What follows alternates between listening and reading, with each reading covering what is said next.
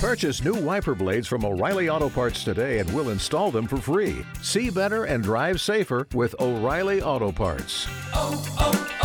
O'Reilly Auto Parts. Welcome to Lore Legends, a subset of lore episodes that explore the strange tales we whisper in the dark, even if they can't always be proven by the history books. So if you're ready, let's begin.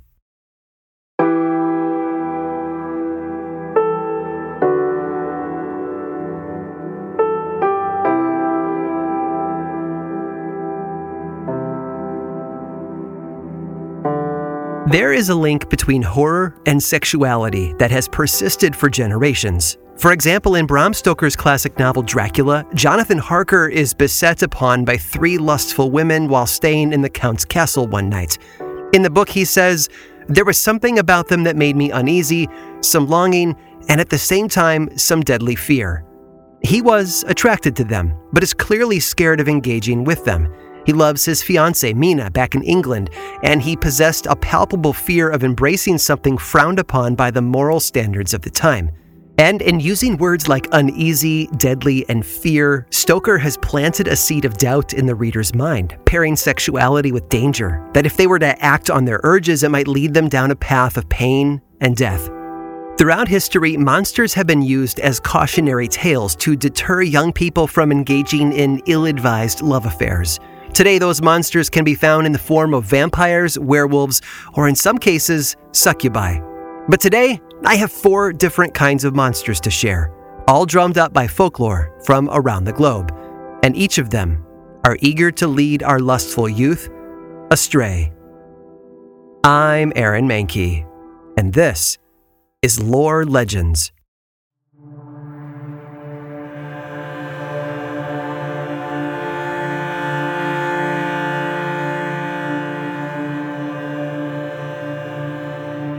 They're not often thought of as particularly attractive, what with their hairy legs and clusters of eyes. But spiders have a number of tricks up their 8 sleeves to entice and deceive others. In Native American folklore, spiders are often portrayed as tricksters, such as Iktomo of the Sioux, Lakota, and Dakota tribes, or Vihu of the Cheyenne tribe. One moment, they can be clever anti-heroes that push against social boundaries, and the next, they can be quite violent, their stories meant to be taken as warnings. Among the most well-known folkloric spiders is Anansi, who originated in Ghana and became ubiquitous throughout West African, African American, and Caribbean cultures. Anansi, like the others mentioned before, is a trickster, but also a prolific storyteller. He doesn't just weave a pretty narrative like his intricate webs. He's known for his wit and wisdom, present in the stories he tells. But he doesn't always present himself as a spider. Sometimes he's portrayed as a man with 8 legs, or a spider with a man's head, or occasionally as a man with spider-like features. He's something of a shapeshifter, another common trope among spiders of ancient lore. But few are more feared or frightening than that of the shape-shifting spider of Japan, Jorogumo.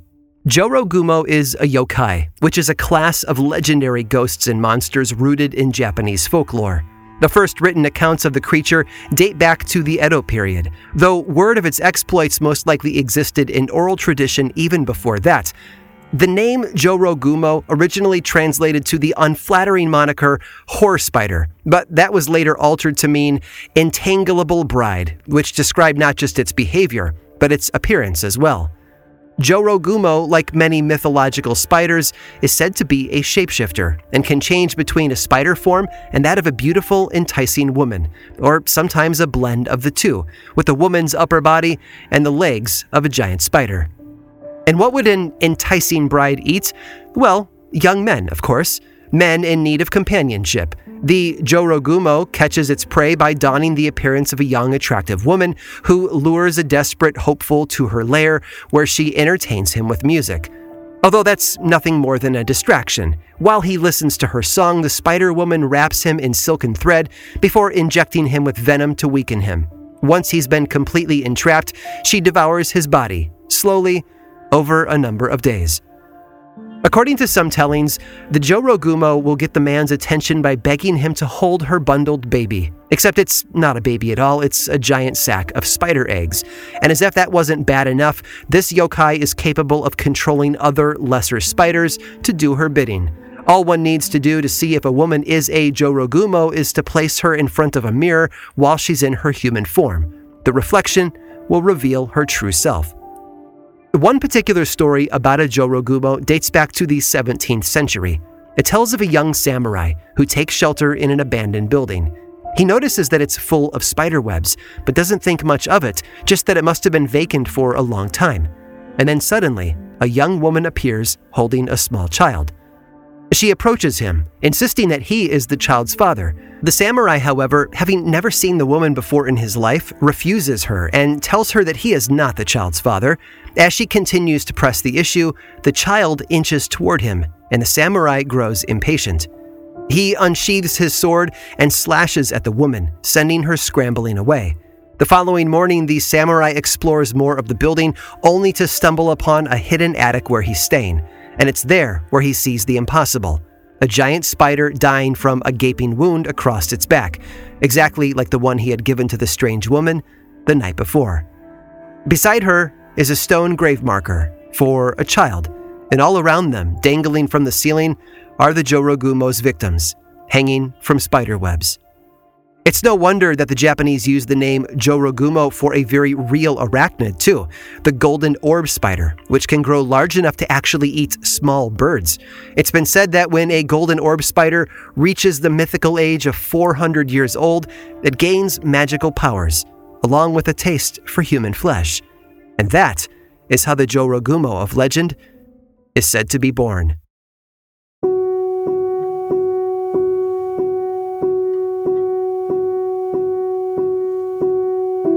Far away from spider-filled Japan is the Arctic, where one might think the only things to worry about are polar bears and frostbite. But the region is also home to numerous Inuit tribes who have passed down their own stories of creatures that use love for nefarious means. Yet one of those mythical beasts doesn't lure men or women to their deaths with promises of romance or illicit trysts.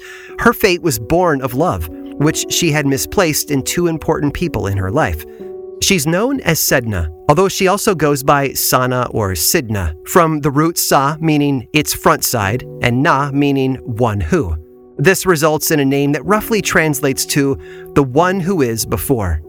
The tale of Sedna paints her as a beautiful young woman, one who has no shortage of suitors knocking down her door for a chance to be with her, but she has no interest in any of them. Until one day, when a hunter wearing fine furs and carrying a great big spear enters the village. He's clearly rich and can offer her a good life. He invites Sedna to join him on the open sea, where he will shower her with riches such as ivory and furs and lamps that never run out of oil. She accepts, and she leaves her father's home to accompany the stranger on his grand adventures. But quickly, she realizes that something is wrong. As soon as her homeland is out of sight, the winds change, and so does Sedna's new husband. His arms become monstrous wings and feathers sprout from his skin. She soon discovers that this hunter is no man at all, but a great bird spirit. He takes her back to a rocky island, the land of the birds. There are no jewels or fur waiting for her, only hard walrus skins for her to sleep on and a diet of raw fish. Her new home is icy and harsh, with rough winds that cut against her skin. Sedna panics and begins to call out to her father, hoping her voice will carry over the waves back to him. And miraculously, her words reach him, and he sets out in his kayak to bring his little girl home.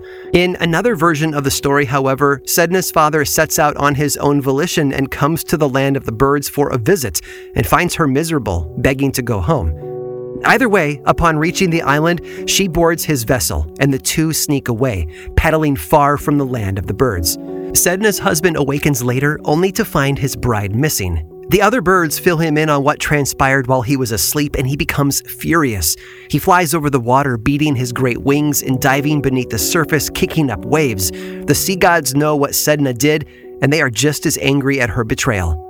Her father, terrified that the gods will kill him for helping her, does the only thing that he can think to do. He throws his daughter overboard. But she doesn't go easily. She clings to the boat and begs him to pull her back in. Afraid that she'll capsize the vessel and drown him, he pulls out a blade and cuts off her fingertips. They tumble into the sea and become the first seals. Still, Sedna refuses to let go, so her father keeps cutting, this time up to the first knuckle. As the segments of her flesh fall into the ocean, they become the first walruses, and her blood turns into a school of fish. Finally, as he cuts her one last time, she releases her grip and falls into the water herself, drowning among her creations. And as she's surrounded by the beings she has just given birth to in her death, she is reborn into something new. She is now the goddess of all the creatures of the sea, a fierce and vengeful deity. At night, she sends her seals and whales and walruses up to her former home and tell them to drag her father and her beloved dog back to her, below the waves where they will live with her forever.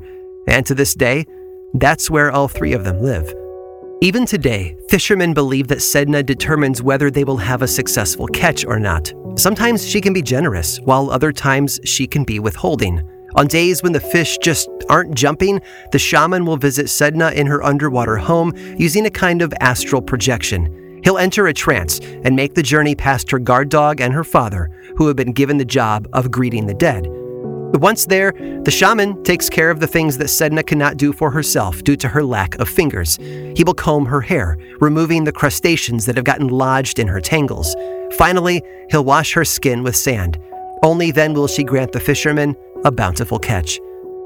Sedna's story has been interpreted by anthropologists and scholars in a number of ways, such as an explanation for the loss of the warmer months, represented by the goddess in her human form being taken over by the long, harsh winters, the sea in this story.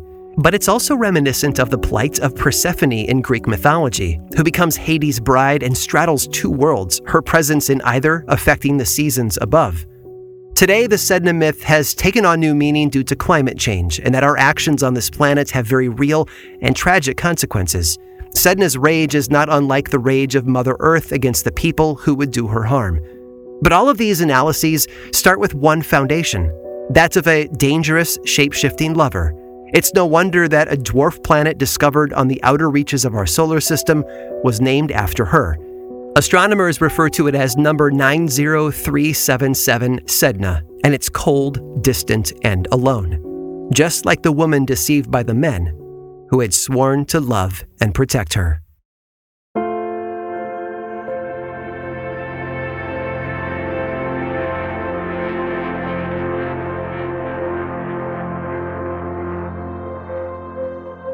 Several tropes and cliches about artists have persisted over the years. There's, of course, the starving artist whose creativity is unburdened because he's not constrained by material needs, choosing to funnel whatever money he earns into his art. Or the artist who only feels inspired when on a controlled substance, playing into a commonly misunderstood quote misattributed to Ernest Hemingway that advises one to write drunk, edit sober. But perhaps the most morbid belief is that many artists just don't live that long. In fact, they tend to get cut down right when they're in their prime. There's even a name for it, the 27 Club, which boasts members such as Kurt Cobain, Jimi Hendrix, and Janis Joplin, all of whom died when they were only 27 years old. It seems that in America, there's something about being an artist that makes one less likely to reach old age. But the thing is, Ireland's artists are no different. Luke Kelly, for example, was a founding member of the Irish folk group The Dubliners. He died of alcoholism and a brain tumor when he was only 42 years old. Author Oscar Wilde lived to be 46, passing away from meningitis in 1900. His brother Willie lived to be the same age and perished from alcoholism. And the novelist and playwright Gerald Griffin only made it to 36 when he died of typhus fever in June of 1840. But what's notable about all of these creatives is not that they died so young, nor that they passed away from heart attacks or freak accidents. It's that they wasted away, as if their life force had been slowly burned off. Maybe those were the cards they'd been dealt by fate, or maybe there's a supernatural explanation, one by the name of Lan Shi. Lan Shi translates to fairy sweetheart or fairy lover, and as with the other legends discussed earlier, this one also takes the form of a beautiful young woman, although occasionally it may also appear as a man. The Lan Shi selects one mortal to be her beloved, and she has a type too, poets and musicians. When she finds one, she becomes the object of his obsession, and to everyone else, she is invisible. But the artist is suddenly filled with a fiery passion that fuels his inspiration. To him, she's a muse, breathing life into his work, making him burn with genius. But that love and intensity comes at a cost. The poet's desire for the fairy lover is so strong it literally burns him up from the inside out. She doesn't just inspire him, she consumes him, feeding off of his life force. Some stories say that the Lan Shi deliberately causes this harm by vampirically feeding on the artist's vitality. Others claim it's an unfortunate side effect of the human-fairy relationship, and that the Lan Shi will often leave her lover when she begins to fear for his safety. Sadly, though, he's in too deep. His longing tends to do him in regardless. It makes one wonder if something like writer's block was once thought of as an artist losing their Lan Shi. Meanwhile, on the Isle of Man, a very similar creature has been written about for generations. It's spelled differently but pronounced the same, Lan Shi, although this creature is far more dangerous than her Irish counterpart. Once she finds a lover, she clings to them until they expire, draining their life from them as she inspires their work. But she doesn't develop feelings for him or care for him in the same way as the Irish muse. As William Butler Yeats once wrote, "The Gaelic poets die young, for she is restless and will not let them remain long on earth, this malignant phantom." They say that if the artist shuns her advances, she must become his slave. But if he accepts, then he belongs to her, and the only way out is to find another to take his place. Suffice to say, that doesn't happen often, and the artist is eventually sapped of the vim and vigor that had kept him going. To the writer, musician, or poet, life is about creation. It's about bringing something new into the world to enrich others. For the Lan Shi, creation is a means to an end. Because if the artist starves, then so does she.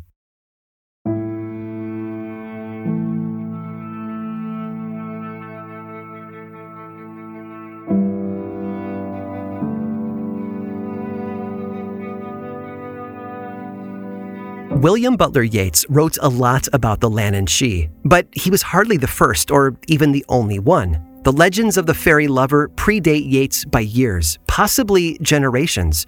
Almost 20 years before Yeats' book, Fairy and Folktales of the Irish Peasantry, was published, another author by the name of John O'Hanlon wrote about the Lan Shi in his own book, Irish Folklore, and she was even mentioned in the Quarterly Journal of Science in 1872.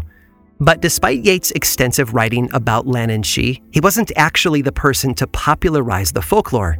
You see, in 1887, an Irish poet by the name of Speranza also wrote about the fairy sweetheart. Speranza was perhaps the first person to immortalize the being in print.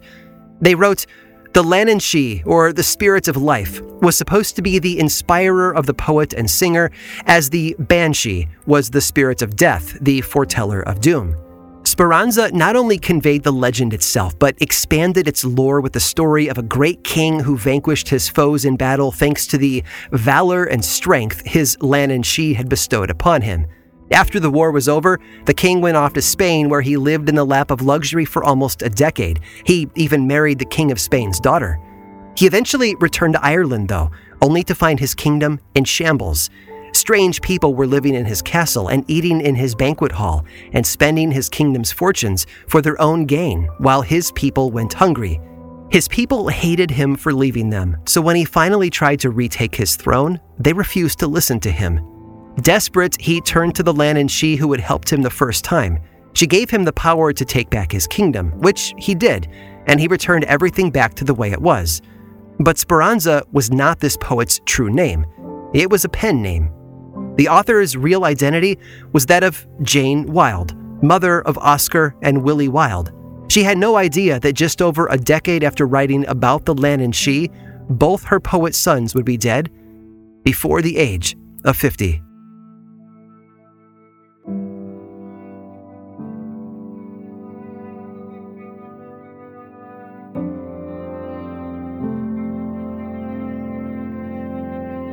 For as long as humans have been around, it seems we have been interested in the spirit world and romance, among our many passions as people. Knowing that there are whole worlds of folklore that combine the two is both eye-opening and it makes perfect sense.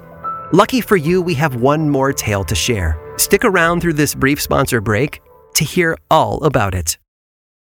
This episode of Lore is made possible by June's Journey. Escape to a bygone age of mystery, danger, and romance as you immerse yourself in the world of June's Journey, a hidden object mystery mobile game that puts your detective skills to the test. Play as June Parker and investigate beautifully detailed scenes of the 1920s whilst uncovering the mystery of her sister's murder. With hundreds of mind-teasing puzzles, the next clue is always within reach. Collect scraps of information to fill your photo album and learn more about each character. Plus, you can chat and play with or against other players by joining a detective club. You'll even get the chance to play in a detective league to put your skills to the test. I'm willing to bet that, like me, you work crazy hours and are desperately in need of easy ways to relax. I love that I can open up June's Journey and dig in for a little while, searching for hidden objects, fine-tuning my sense of observation, and enjoying the gorgeous artwork are all so helpful in letting me unwind. Mystery, danger, and romance. Where will each new chapter take you? Relax and lose yourself in this captivating quest of mystery, murder, and romance. Can you crack the case? Download June's Journey for free today on iOS and Android.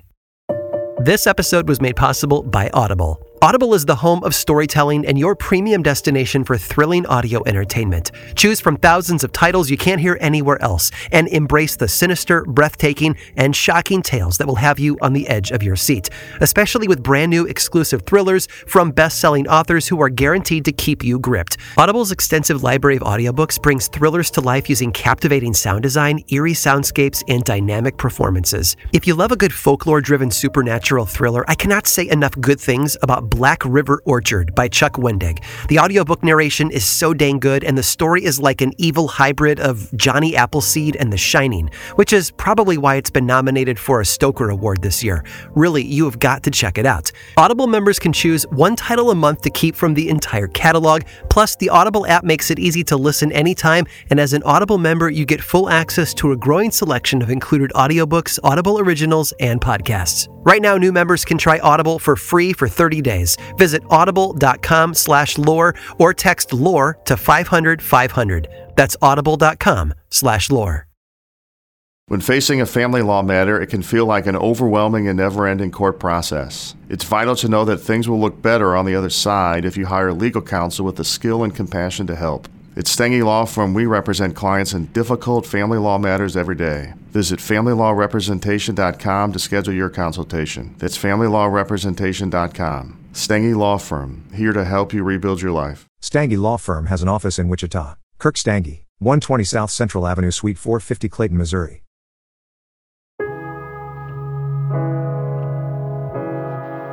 Not all supernatural lovers are insidious. Some have been known to bring joy and contentment to those they are with, and perhaps none more so than Bessie Brown. This story appeared in a single newspaper article from October of 1900, and it was reprinted verbatim in newspapers all over North America, including Canada, which I think speaks to its popularity. Bessie Brown was a young Christian woman from a wealthy family in Oklahoma. She lived in the town of Cameron and was described as being possessed of many natural charms, one of which included her great beauty.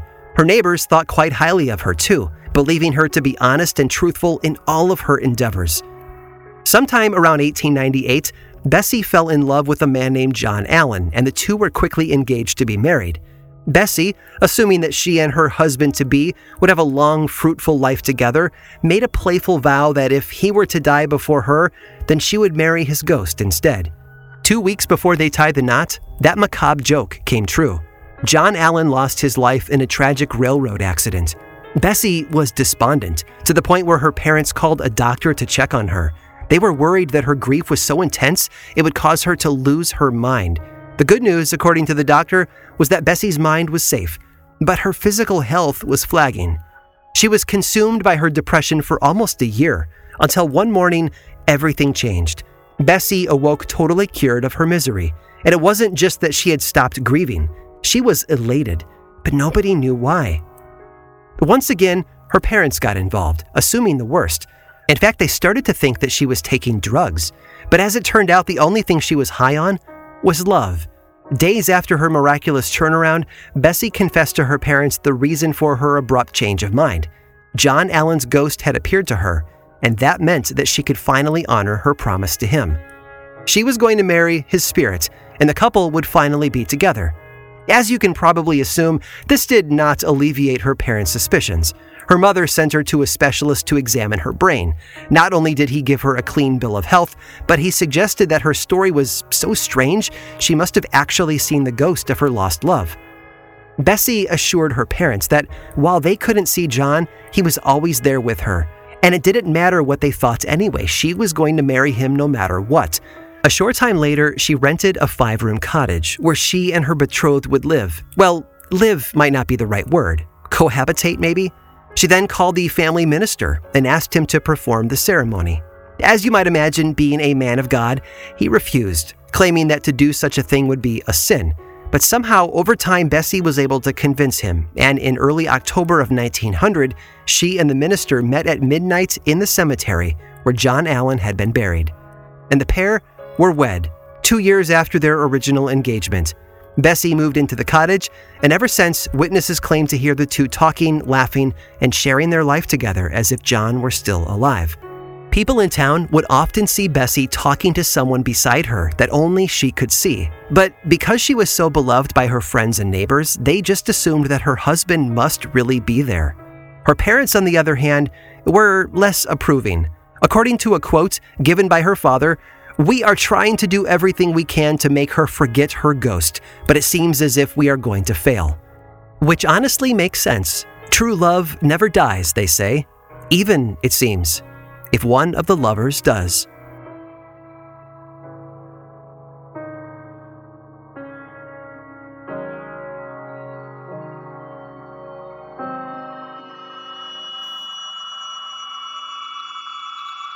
This episode of Lore Legends was produced by me, Aaron Mahnke, with writing by Harry Marks and research by Jenna Rose Nethercott. Lore is much more than just a podcast. There's a book series available in bookstores and online, and 2 seasons of the television show on Amazon Prime Video. Check them both out if you want more lore in your life.